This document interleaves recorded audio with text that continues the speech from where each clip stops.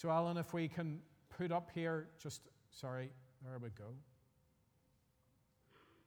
Great stuff. I'm wondering today, who is the most famous person that you've ever met? And I'm not going to do it like a children's talk. I'm not going to get you to put your hand up and shout out the names of famous people that you've met.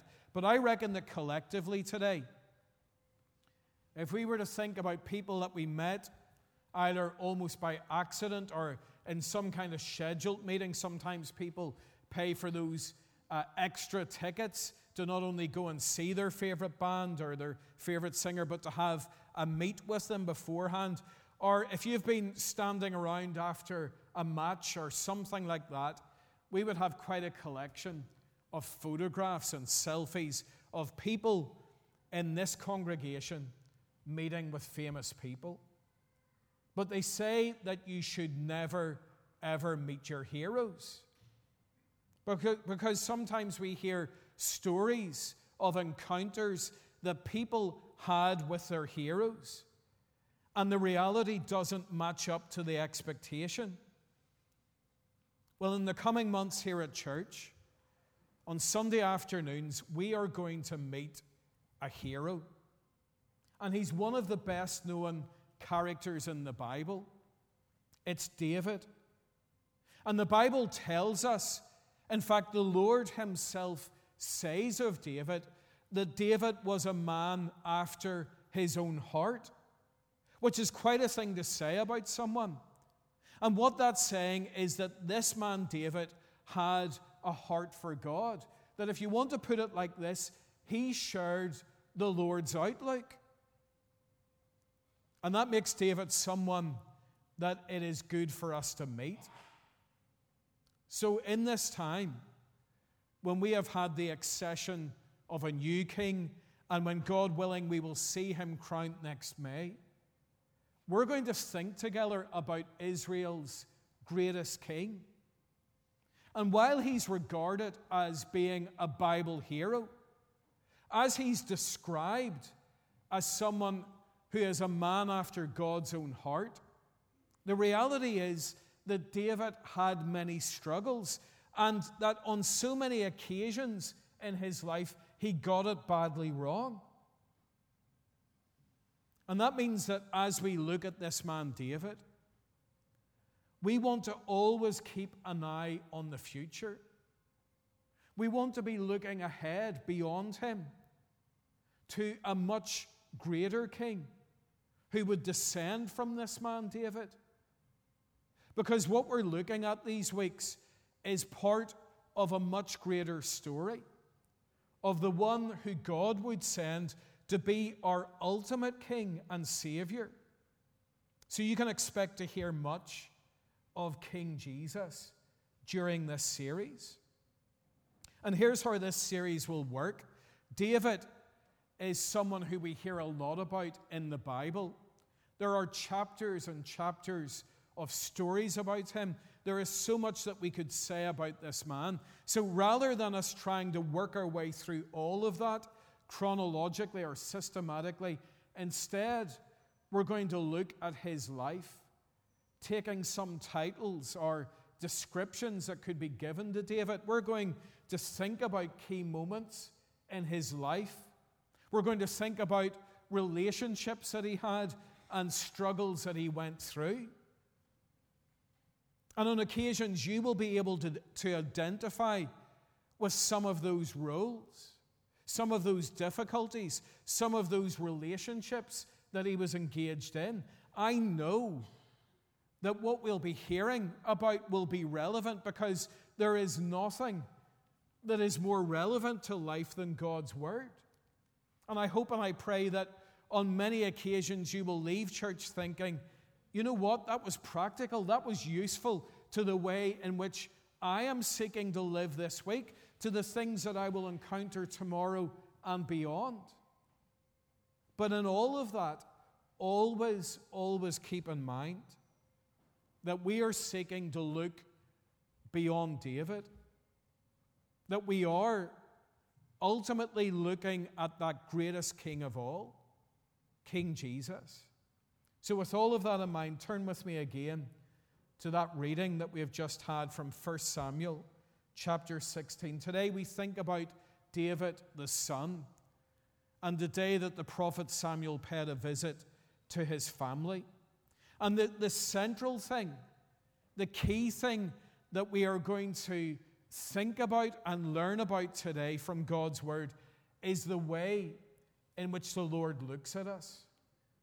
We want to work out and think about the way in which the Lord looks at our lives. What is it that He is judging? What is it that He's interested in when He looks at us? And just before we think about David and his family, it's really helpful for us to think for a moment about the two people who are mentioned at the beginning of this chapter, Samuel and Saul, not only for the sake of today, but because in the coming weeks, we'll get to hear a lot about these two people as well. And what we discover as we come to this chapter today is that this was a time of mourning. Look at what the Lord said to Samuel in verse 1. He asks him, "How long will you mourn for Saul?" And by the way, Samuel was a prophet of God at this time, and he was the great spiritual leader of Israel at this time that we're reading about. Saul was the first king of Israel. He had been anointed by Samuel for that task of being Israel's king. Now, we know from recent experience what it's like to mourn the loss of a sovereign. But the thing is, here, Saul was not actually dead. Instead, the Lord had rejected Saul as king because of his disobedience. So Saul was living on borrowed time as a king. And that was the reason why this man Samuel was mourning. He was mourning the king's failure, which must have felt like a failure for him personally as well. But now at the beginning of this chapter, the Lord was saying to Samuel, effectively saying to him, "Samuel, dry your eyes. It's time to move on. I've got a new king in mind."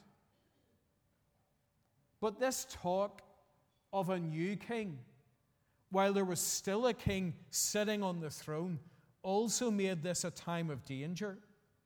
It was a time of danger for Samuel. Because just imagine if people were talking about William becoming our king. In fact, if people were making plans for the coronation of William while Charles was still alive, and that would cause a bit of a stir in our nation. So Samuel knew how dangerous it would be to start looking for a new king while the existing king was still very much alive and sitting on the throne. That's why when the Lord told him to go and begin this process of selecting a new king, Samuel raised a really obvious question. Look at verse 2. And he raises the question, "Lord, how can I go? Because Saul will hear about it and he will kill me." But the Lord promises him in verse 3, look at what he says, "I will show you what to do." I reckon that phrase is so helpful for us in our lives. The Lord says, "I will show you what to do." If we begin to think about how the Lord speaks to us today, we know that it is through His Word. It's through the Bible. In the Bible, we get to see what the Lord asks us to do. But not only that, we find out how He helps us to do that because it tells us about the power of the Holy Spirit.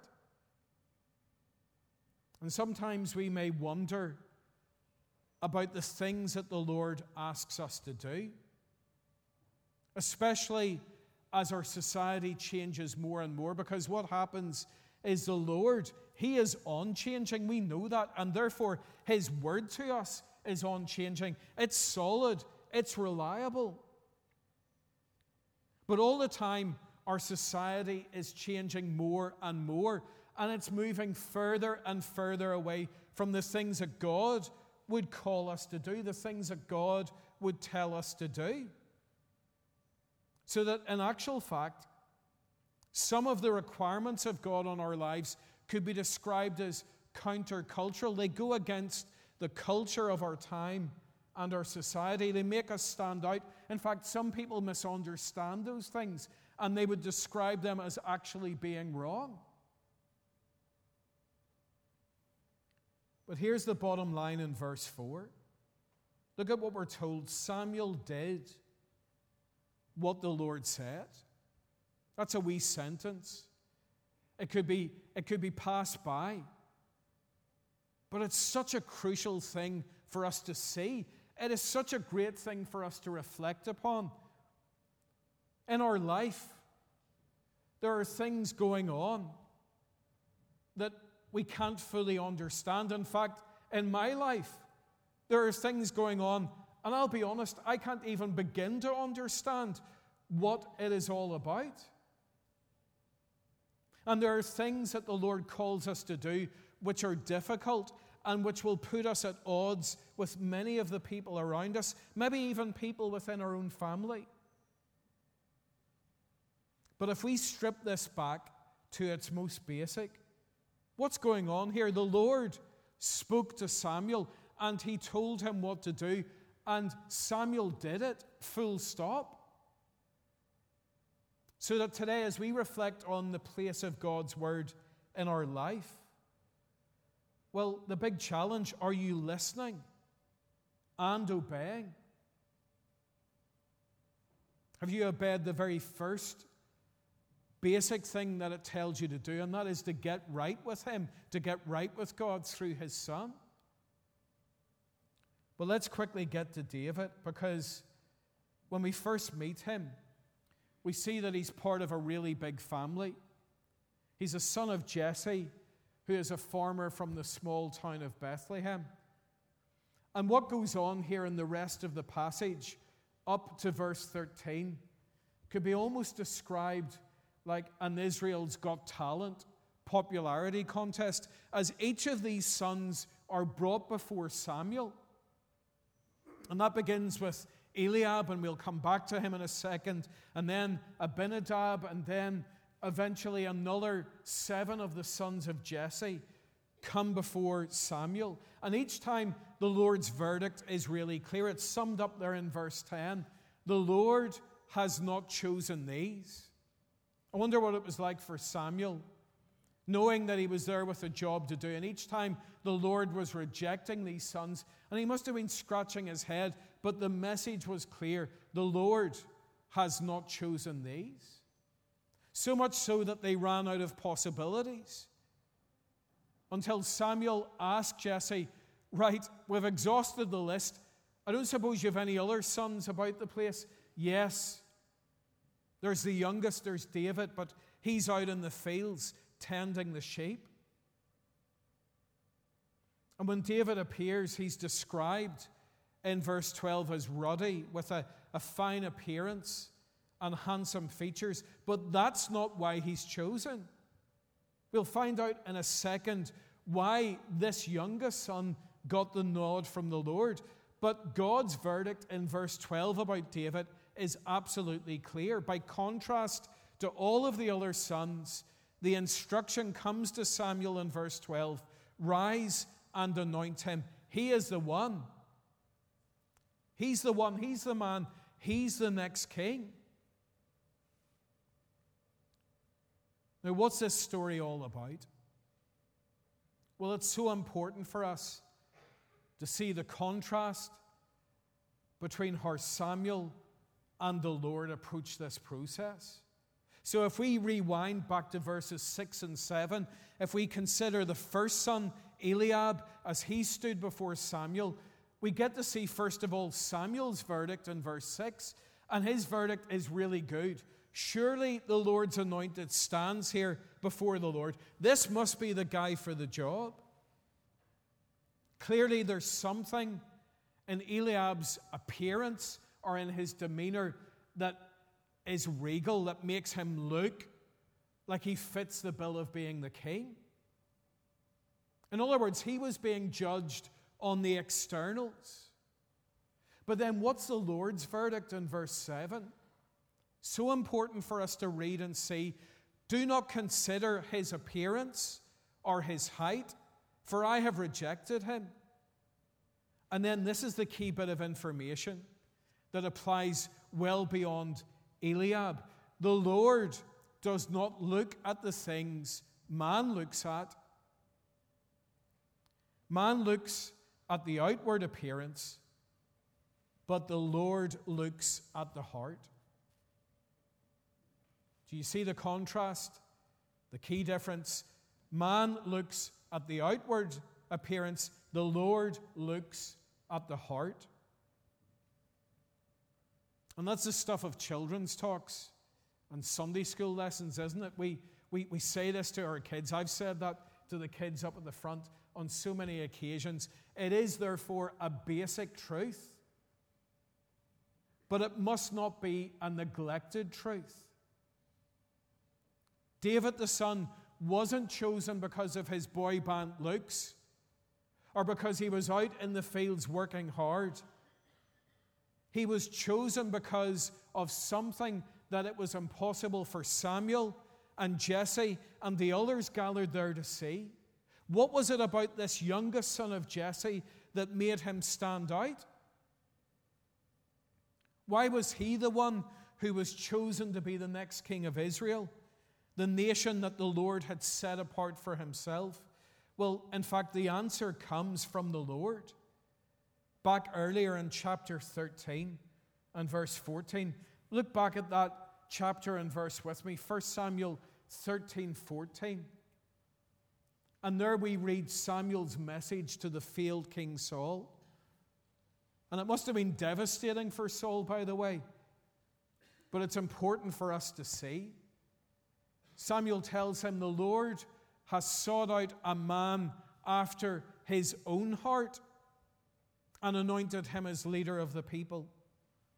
And much later on in the New Testament, in the book of Acts, Paul, when preaching the gospel, looks back on that time and he tells the people that he's preaching to in Acts 13:22, after removing Saul, the Lord made David their king. He testified concerning him, I have found David, son of Jesse, a man after my own heart. He will do everything I want him to do. So as we finish off, a couple of big warnings for us today, based on what we read here in God's Word.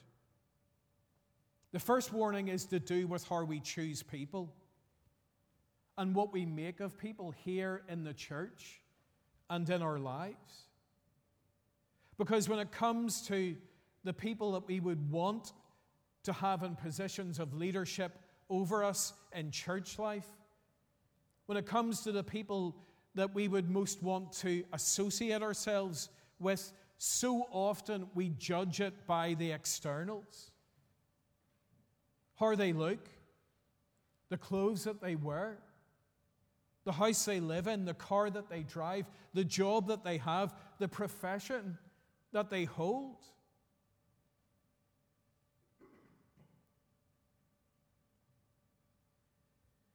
But God looks in at the heart. That's what He's about. That's what He's interested in. So that ultimately it comes back to each one of us personally here today. The question to ask yourself, do I have a heart that is right with God?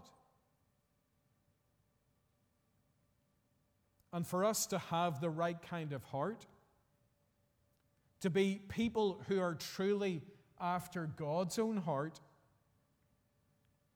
well, the Bible tells us we need to receive a new heart. Elsewhere in the Scripture, in the book of Ezekiel, that's the promise that God makes to His people. He promises to give them a new heart, and He explains that He is going to remove their heart of stone and replace it. He's going to give them a heart of flesh.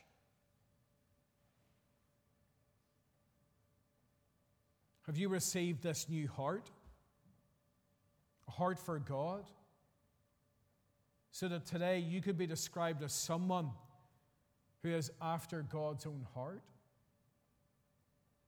In order to receive this, we don't look to this king who was chosen that day in Bethlehem.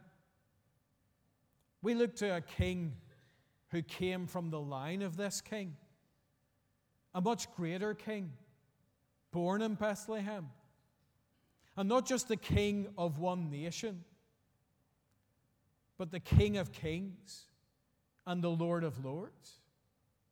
To find this new heart, we look to Jesus, because only He can give you a new heart with God. We're going to make